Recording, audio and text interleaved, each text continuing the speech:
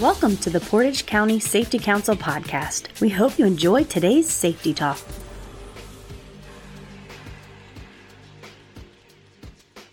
Hi, this is Lori Cook, Safety Advisor from AAA East Central. Here's some driving tips on what you should know about driving in fog. Driving in fog actually can feel like driving while wearing a blindfold. Objects such as other vehicles or traffic signals may not be visible until the last moment, sometimes too late to take proper corrective action. The two most important safety measures when you drive in fog are to slow down and turn your low beam headlights on. By reducing speed, you increase available reaction time. And driving with your low beam headlights on helps you see the roadway more clearly and increases your visibility. Some people ask, why should I drive with my low beam lights on in fog? Well, in foggy conditions, your high beams would reflect more of the light back into your eyes due to something called the Tyndall effect, which occurs when light is reflected off the surface of small water particles in the air, for all you science fans out there. Some tips to manage your driving in dense fog: use your windshield wipers to increase your visibility and reduce glare from oncoming vehicles. Avoid sudden stops, and if you must stop, steer off the roadway as far as safely possible. In severe fog, emergency flashers may help you to be more visible to other drivers, but check your state's driving laws regarding the use of flashers while moving. In the state of Ohio, the use of four-way flashers or hazard lights is illegal unless hazardous conditions persist, and that's certainly up to interpretation. So in fog, you can probably use your hazard lights to get off the road safely, but make sure that you turn them off when you're not supposed to have them on. Thanks for listening. This is Lori Cook, Safety Advisor, AAA East Central.